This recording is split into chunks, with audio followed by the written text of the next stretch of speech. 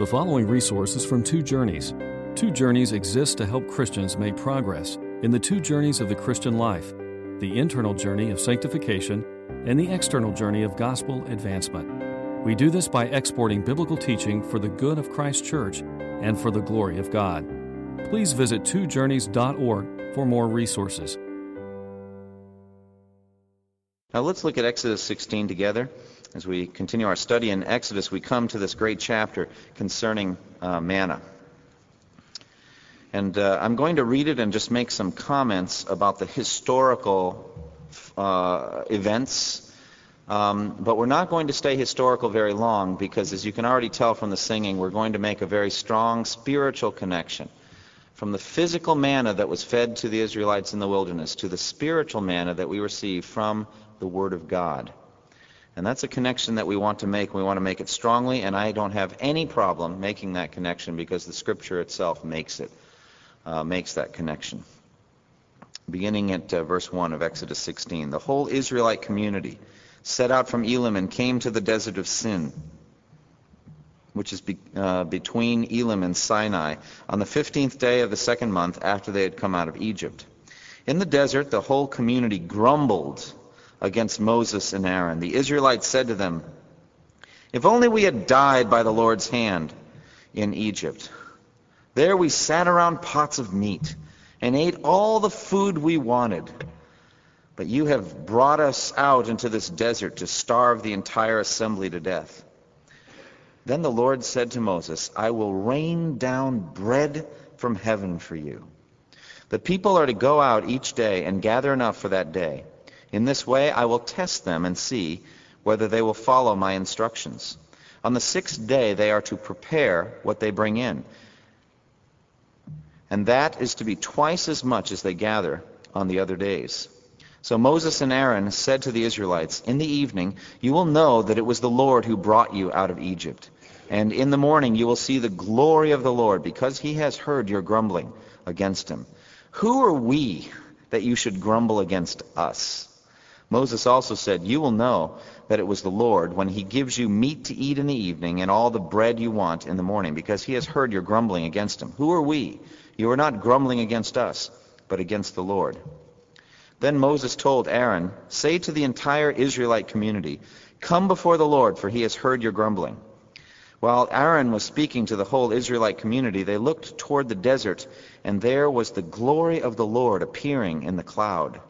The Lord said to Moses, "I have heard the grumbling of the Israelites. Tell them, at twilight you will eat meat, and in the morning you will be filled with bread. Then you will know that I am the Lord your God." That evening quail came and covered the camp, and in the morning there was a layer of dew around the camp. And when the dew was gone, thin flakes like frost on the ground appeared on the desert floor. When the Israelites saw it, they said to each other, "What is it?" For they did not know what it was. Moses said to them, "It is the bread the Lord has given you to eat. This is what the Lord has commanded. Each one is to gather as much as he needs. Take an omer for each person you have in your tent."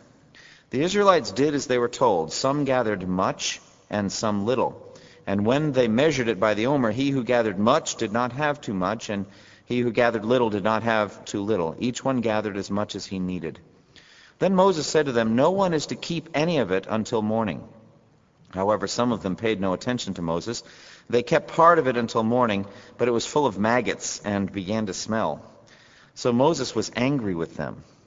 Each morning everyone gathered as much as he needed, and when the sun grew hot, it melted away.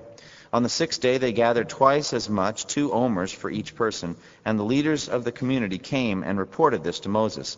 He said to them, "This is what the Lord commanded. Tomorrow is to be a day of rest, a holy Sabbath to the Lord. So bake what you want to bake and boil what you want to boil. Save whatever is left and keep it until morning." So they saved it until morning as Moses commanded, and it did not stink or get maggots in it. "Eat it today," Moses said, "because today is a Sabbath to the Lord. You will not find any of it on the ground today. 6 days you are to gather, but on the seventh day, the Sabbath, there will not be any." Nevertheless, some of the people went out on the seventh day to gather it, but they found none. Then the Lord said to Moses, "How long will you refuse to keep my commands and my instructions? Bear in mind that the Lord has given you the Sabbath. That is why on the 6th day he gives you bread for 2 days. Everyone is to stay where he is on the 7th day. No one is to go out." So the people rested on the 7th day. The people of Israel called the bread manna. It was white like coriander seed and tasted like wafers made with honey. Moses said, "This is what the Lord has commanded. Take an omer of manna and keep it for the generations to come, so they can see the bread I gave you to eat in the desert when I brought you out of Egypt." So Moses said to Aaron, "Take a jar and put an omer of manna in it. Then place it before the Lord to be kept for the generations to come." As the Lord commanded Moses, Aaron put the manna in front of the testimony that it might be kept. The Israelites ate manna 40 years until they came to a land that was settled.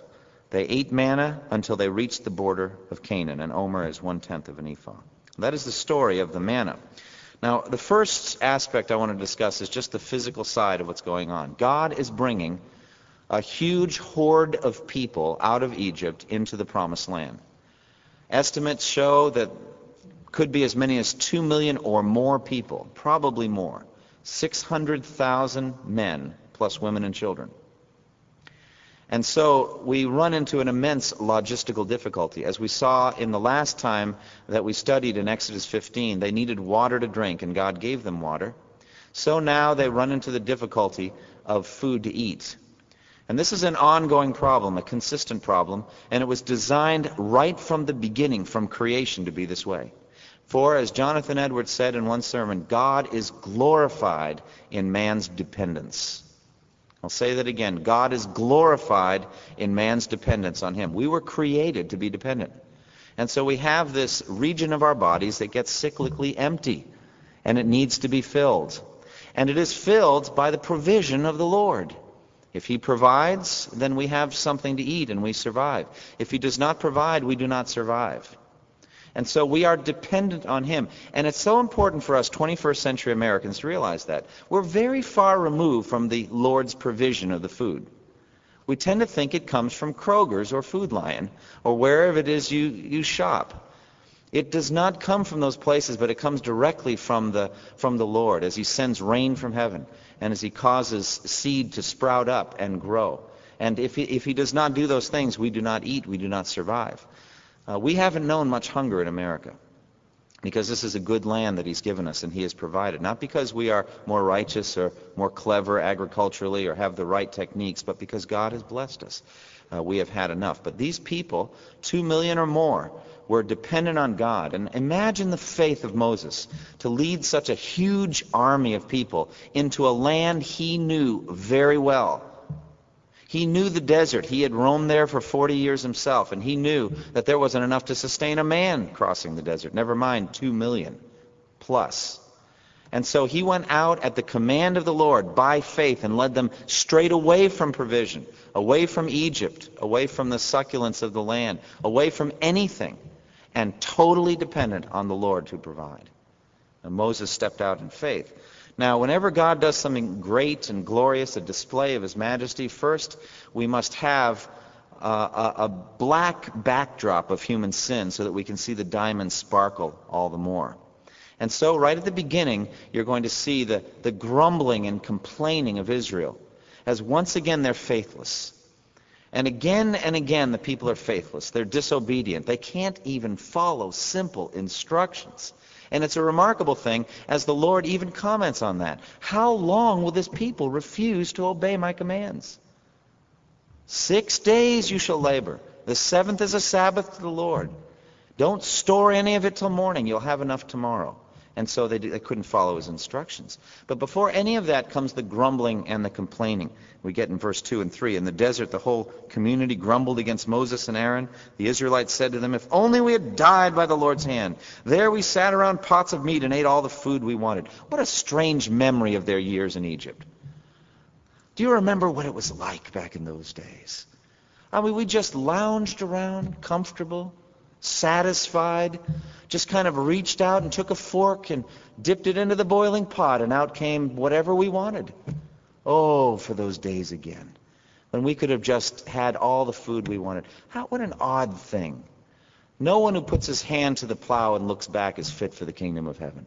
How could you ever look back on those days of bondage in sin and slavery and say, if only I could go back and do those things that I used to do? Those things result in death. They were slaves in Egypt.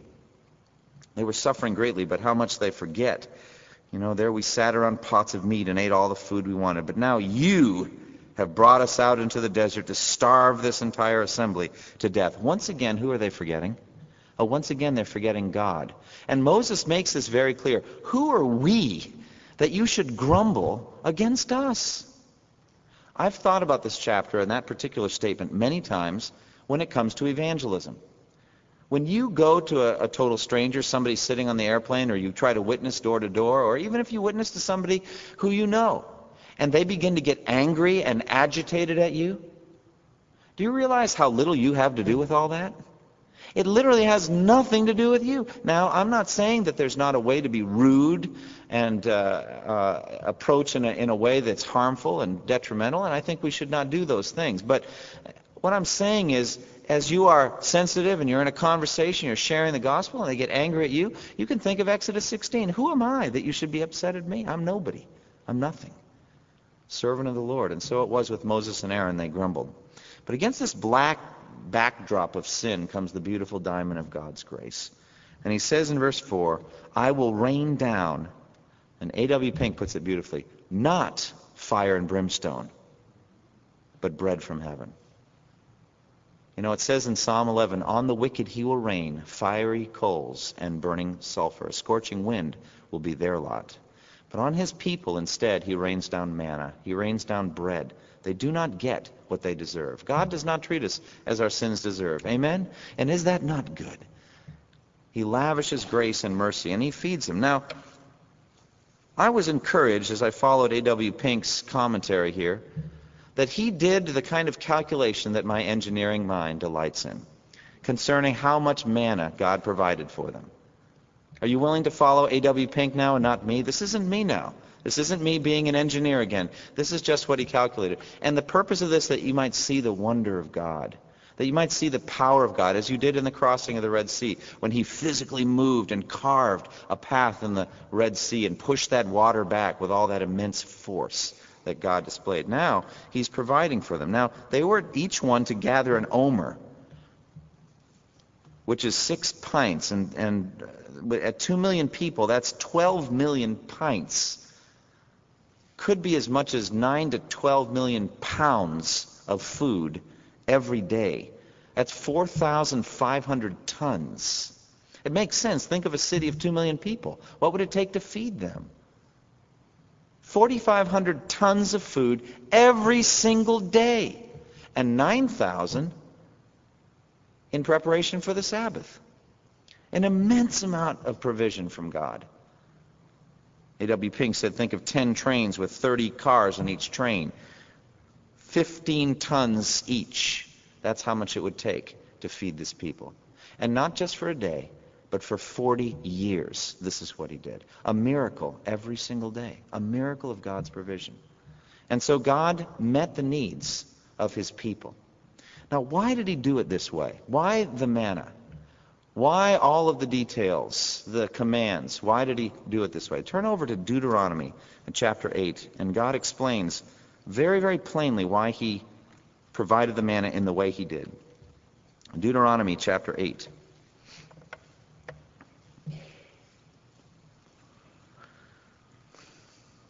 Deuteronomy 8, verse 1 through 5. Be careful to follow every command I am giving you today. Now, this is at the end of their 40 years of wandering in the wilderness. They're about to enter the promised land, and he's trying to sum up the lessons that they've learned, the spiritual lessons, and manna was one of those lessons. This is what he says. Be careful to follow every command I am giving you today, so that you may live and increase and may enter and possess the land that the Lord promised on oath to your forefathers. Remember how the Lord your God led you all the way in the desert these 40 years to humble you and to test you in order to know what was in your heart, whether or not you would keep his commands. Verse 3, He humbled you, causing you to hunger, and then feeding you with manna, which neither you nor your fathers had known, to teach you that man does not live on bread alone, but on every word that comes from the mouth of the Lord. Your clothes did not wear out, and your feet did not swell during these 40 years. Know then in your heart that as a man disciplines his son, so the Lord your God disciplines you.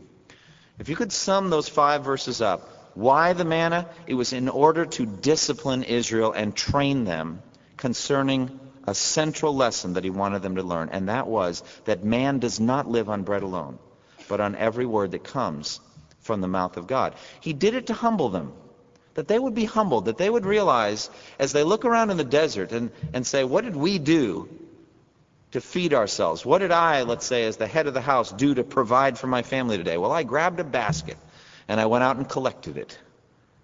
God is the hero, and I am humbled thereby. Very important lesson, because later in Deuteronomy 8, he's going to say, when you go into the promised land and you start to sow and to reap, and when you start to even harvest things that you didn't sow and reap, you're going to forget me. And you're going to think it's by my own strength and skill that I have gained all of this for myself. No, it's the same thing, just it seems a few steps removed, but it's still God who's provided. And so he did the lesson of the manna was that they would be humbled and that they would be trained and taught to obey the word of God. Central lesson, man does not live on bread alone, but on every word that comes from the mouth of the Lord. Look at Matthew chapter 4. And this is our bridge over to the spiritual side of the word of God. Matthew chapter 4. This is Jesus' temptation in the desert. Jesus also led into the desert just as Israel had been led into the desert. Jesus led by the Spirit into the desert to be tested by the devil. Matthew 4:1. Then Jesus was led by the Spirit into the desert to be tempted by the devil. After fasting 40 days and 40 nights, he was hungry. The tempter came to him and said, if you are the Son of God, tell these stones to become bread. Jesus answered, it is written, man does not live on bread alone, but on every word that comes from the mouth of God. And so our Lord and Savior Jesus Christ, quoting Deuteronomy 8, is speaking of the manna. And what's fascinating here to me is just the transformation that this verse has taken in my own understanding. The first understanding I had of this as a Christian was that this is the quintessential quiet time verse. You know what I'm saying? You need to have a quiet time. Why? Because man does not live on bread alone, but on every word that comes from the mouth of the Lord. And is this true? Yes, it is. And that is going to be one of our applications. No question about it. But I think we have to go a little bit deeper. How did the lesson of manna in the Old Testament teach the lesson that man does not live on bread alone, but on every word that comes from the mouth of God? Realize that back then, they didn't have written Scripture. Now, it was being produced during those 40 years. I think Moses was writing Genesis, Exodus, Leviticus. Those things were being written. But it didn't really happen. And so even if he was writing it, I don't think that they were reading what he wrote. It was something he was writing, and then eventually there would be copies. But instead, it had to do with a basic disposition of the people before God. Here I am your servant. You tell me what to do, and I'll do it. Speak, and I will obey. Know in your heart, then, that the Lord led you in the desert. We move when the pillar moves, and we eat when God provides. And we eat what God provides in the manner he provides it. He gave his own son a sterner test. He went out into the desert for 40 days and had literally nothing to eat.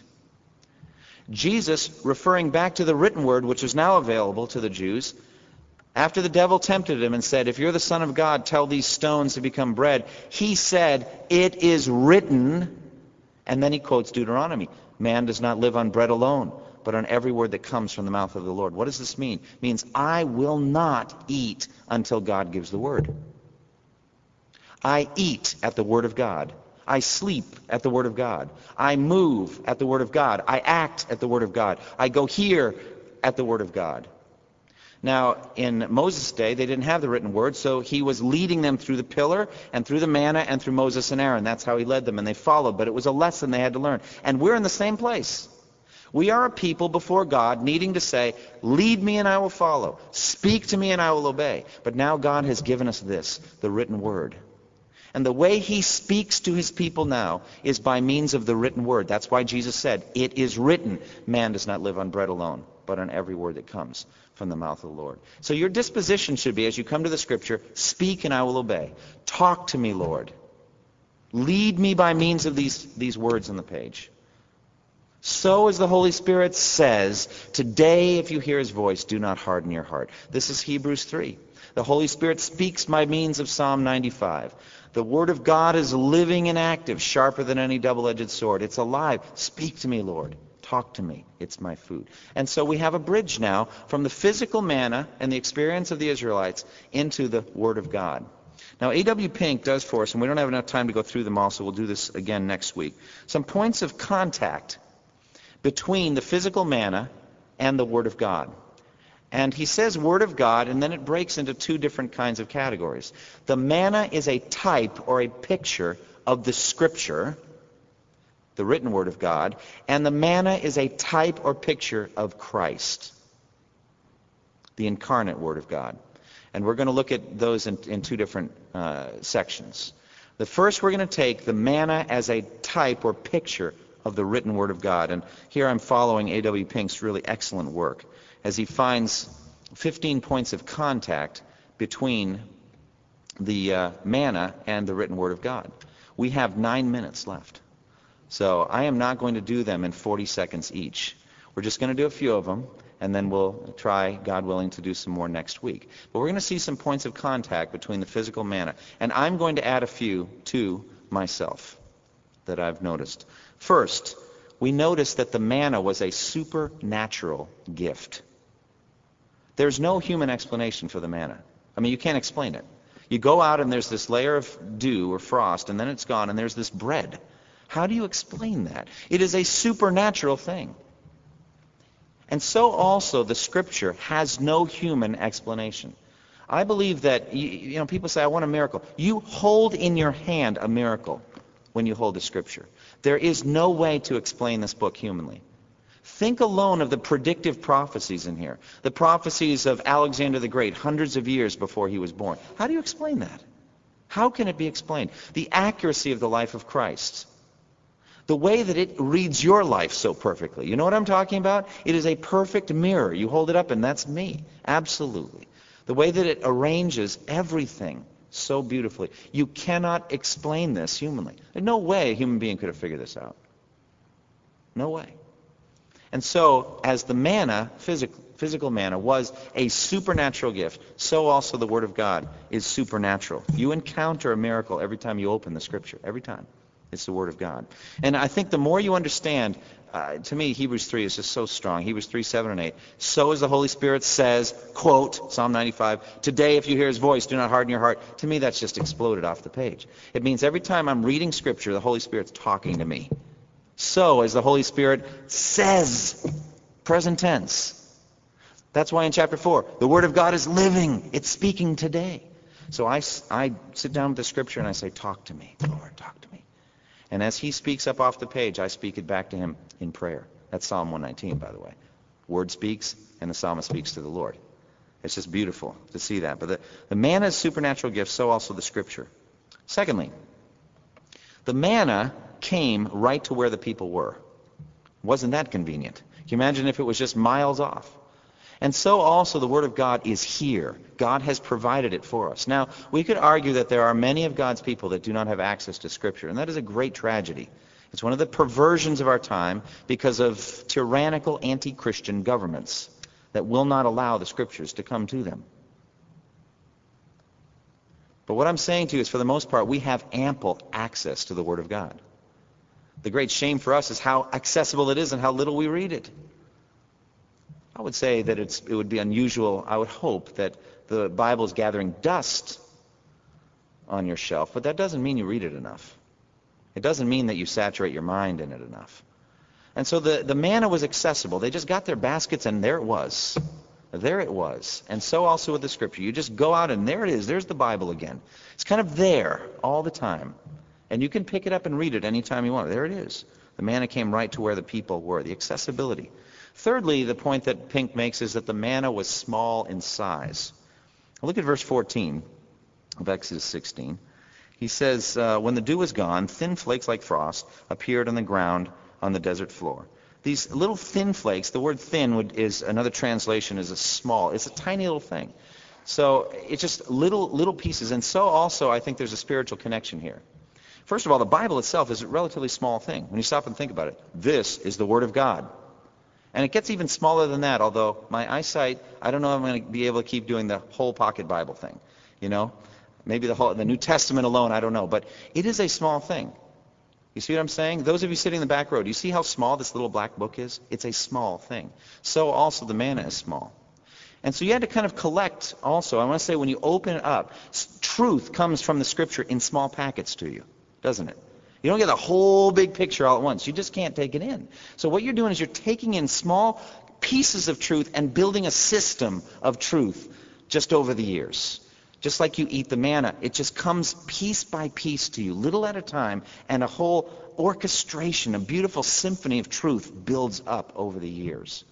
So it is with the manna being small and the Word of God physically small. Pink makes the point that the manna was white in color. And I think he's valid in making this. Sometimes he takes things too far, but he does tell us it was white. Why is that important? I would have thought a better color, a darker color, would be easier to see against the desert floor. And so I think he chose white because white represents consistently in Scripture purity. Purity. And so it says in Psalm 12, verse 6, the words, plural, of the Lord are flawless, like silver refined in a furnace of clay, purified 7 times over. Perfect, absolutely perfect. The Word of God is pure and it is perfect. Like in Psalm 19, the Word of the Lord is pure. It is unmixed. Yes, it is a word of man. Yes, human beings wrote this, but it is the Word of God, and therefore it is pure. It is unmixed with error. There's a purity to it. Fifthly, the manna was to be eaten. Well, that kind of makes sense, doesn't it? That's why it was given. Because they were hungry, they needed to eat it. What is the connection to the Scripture? Well, you need to eat the Word of God. Now, if you think I'm talking literally, you know I'm not, okay? Probably some group in Texas is making a physically edible Scripture. I hope not. I really do. But, I mean, it's incredible to me, the marketing in the Christian world these days. Amazing to me. The Cosmo Bible, we were talking about that. Andy and I are looking at it. Amazing what they will do. But the point we're making here is spiritual. You must take in, you must appropriate, take up and bring to yourself the Word of God. You must take it in. They had to take it up and bring it into their tents. They had to bring it to their homes. And then they had to eat it. They had to chew it. They had to swallow it. It had to go through their bloodstream and bring them nourishment. So also it must be with you. The Word of God is best appropriated through intense thinking and meditation. You got to chew on the Word. Eric was talking about his time at the John Piper conference on Jonathan Edwards, and he said one of the things that struck him the most was a practical hint. If you have 10 minutes to deal with Scripture, I would parenthetically say that's not enough, okay? But if you only have 10 minutes, okay, spend 5 of it reading and 5 of it meditating.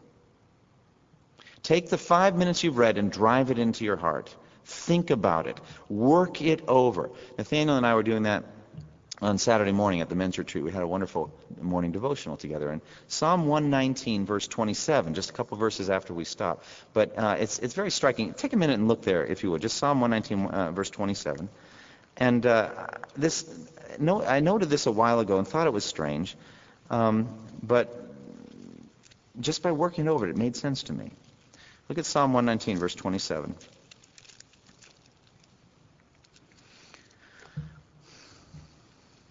Are you all there? Okay. Psalm 119, verse 27. It says, "Let me understand the teaching of your precepts, then I will meditate on your wonders." Now that is striking to me, because it's exactly the opposite of what I thought it should have said. Not that I'm trying to rewrite Scripture, but think about it. Wouldn't it have made more sense in one sense, let me meditate on the teaching of your precepts, then I will understand your wonders. But the psalmist goes the other way around and says, give me some understanding, give me some reward, something, some new insight, open my eyes that I might see wonderful things, give me some new thing. that I'd never noticed before. And you know what I'll do as a result? I'll work harder on Scripture. I'll meditate on it even more. Give me something, God. Give me something that I'd never noticed before. When I preached through Psalm 119, you may remember the analogy of the rich, eccentric uncle in Tucson who gives you the abandoned silver mine. Do you remember that? And you buy a plane ticket out there, and you find out from the town people where it is, although they're looking at you odd, and they say, what do you want with that old place? Well, my uncle died and gave it to me. Oh, that guy? He's your uncle? Oh, boy. Anyway, so there it is. It's up there. Good luck. Silver mine, huh? Yeah. So you go up and you push the cobwebs aside and you go down with a flashlight. And if you probe and poke around in there for 3 or 4 hours and come up with 0 silver, how many more trips into that silver mine are you going to make? Most likely, none.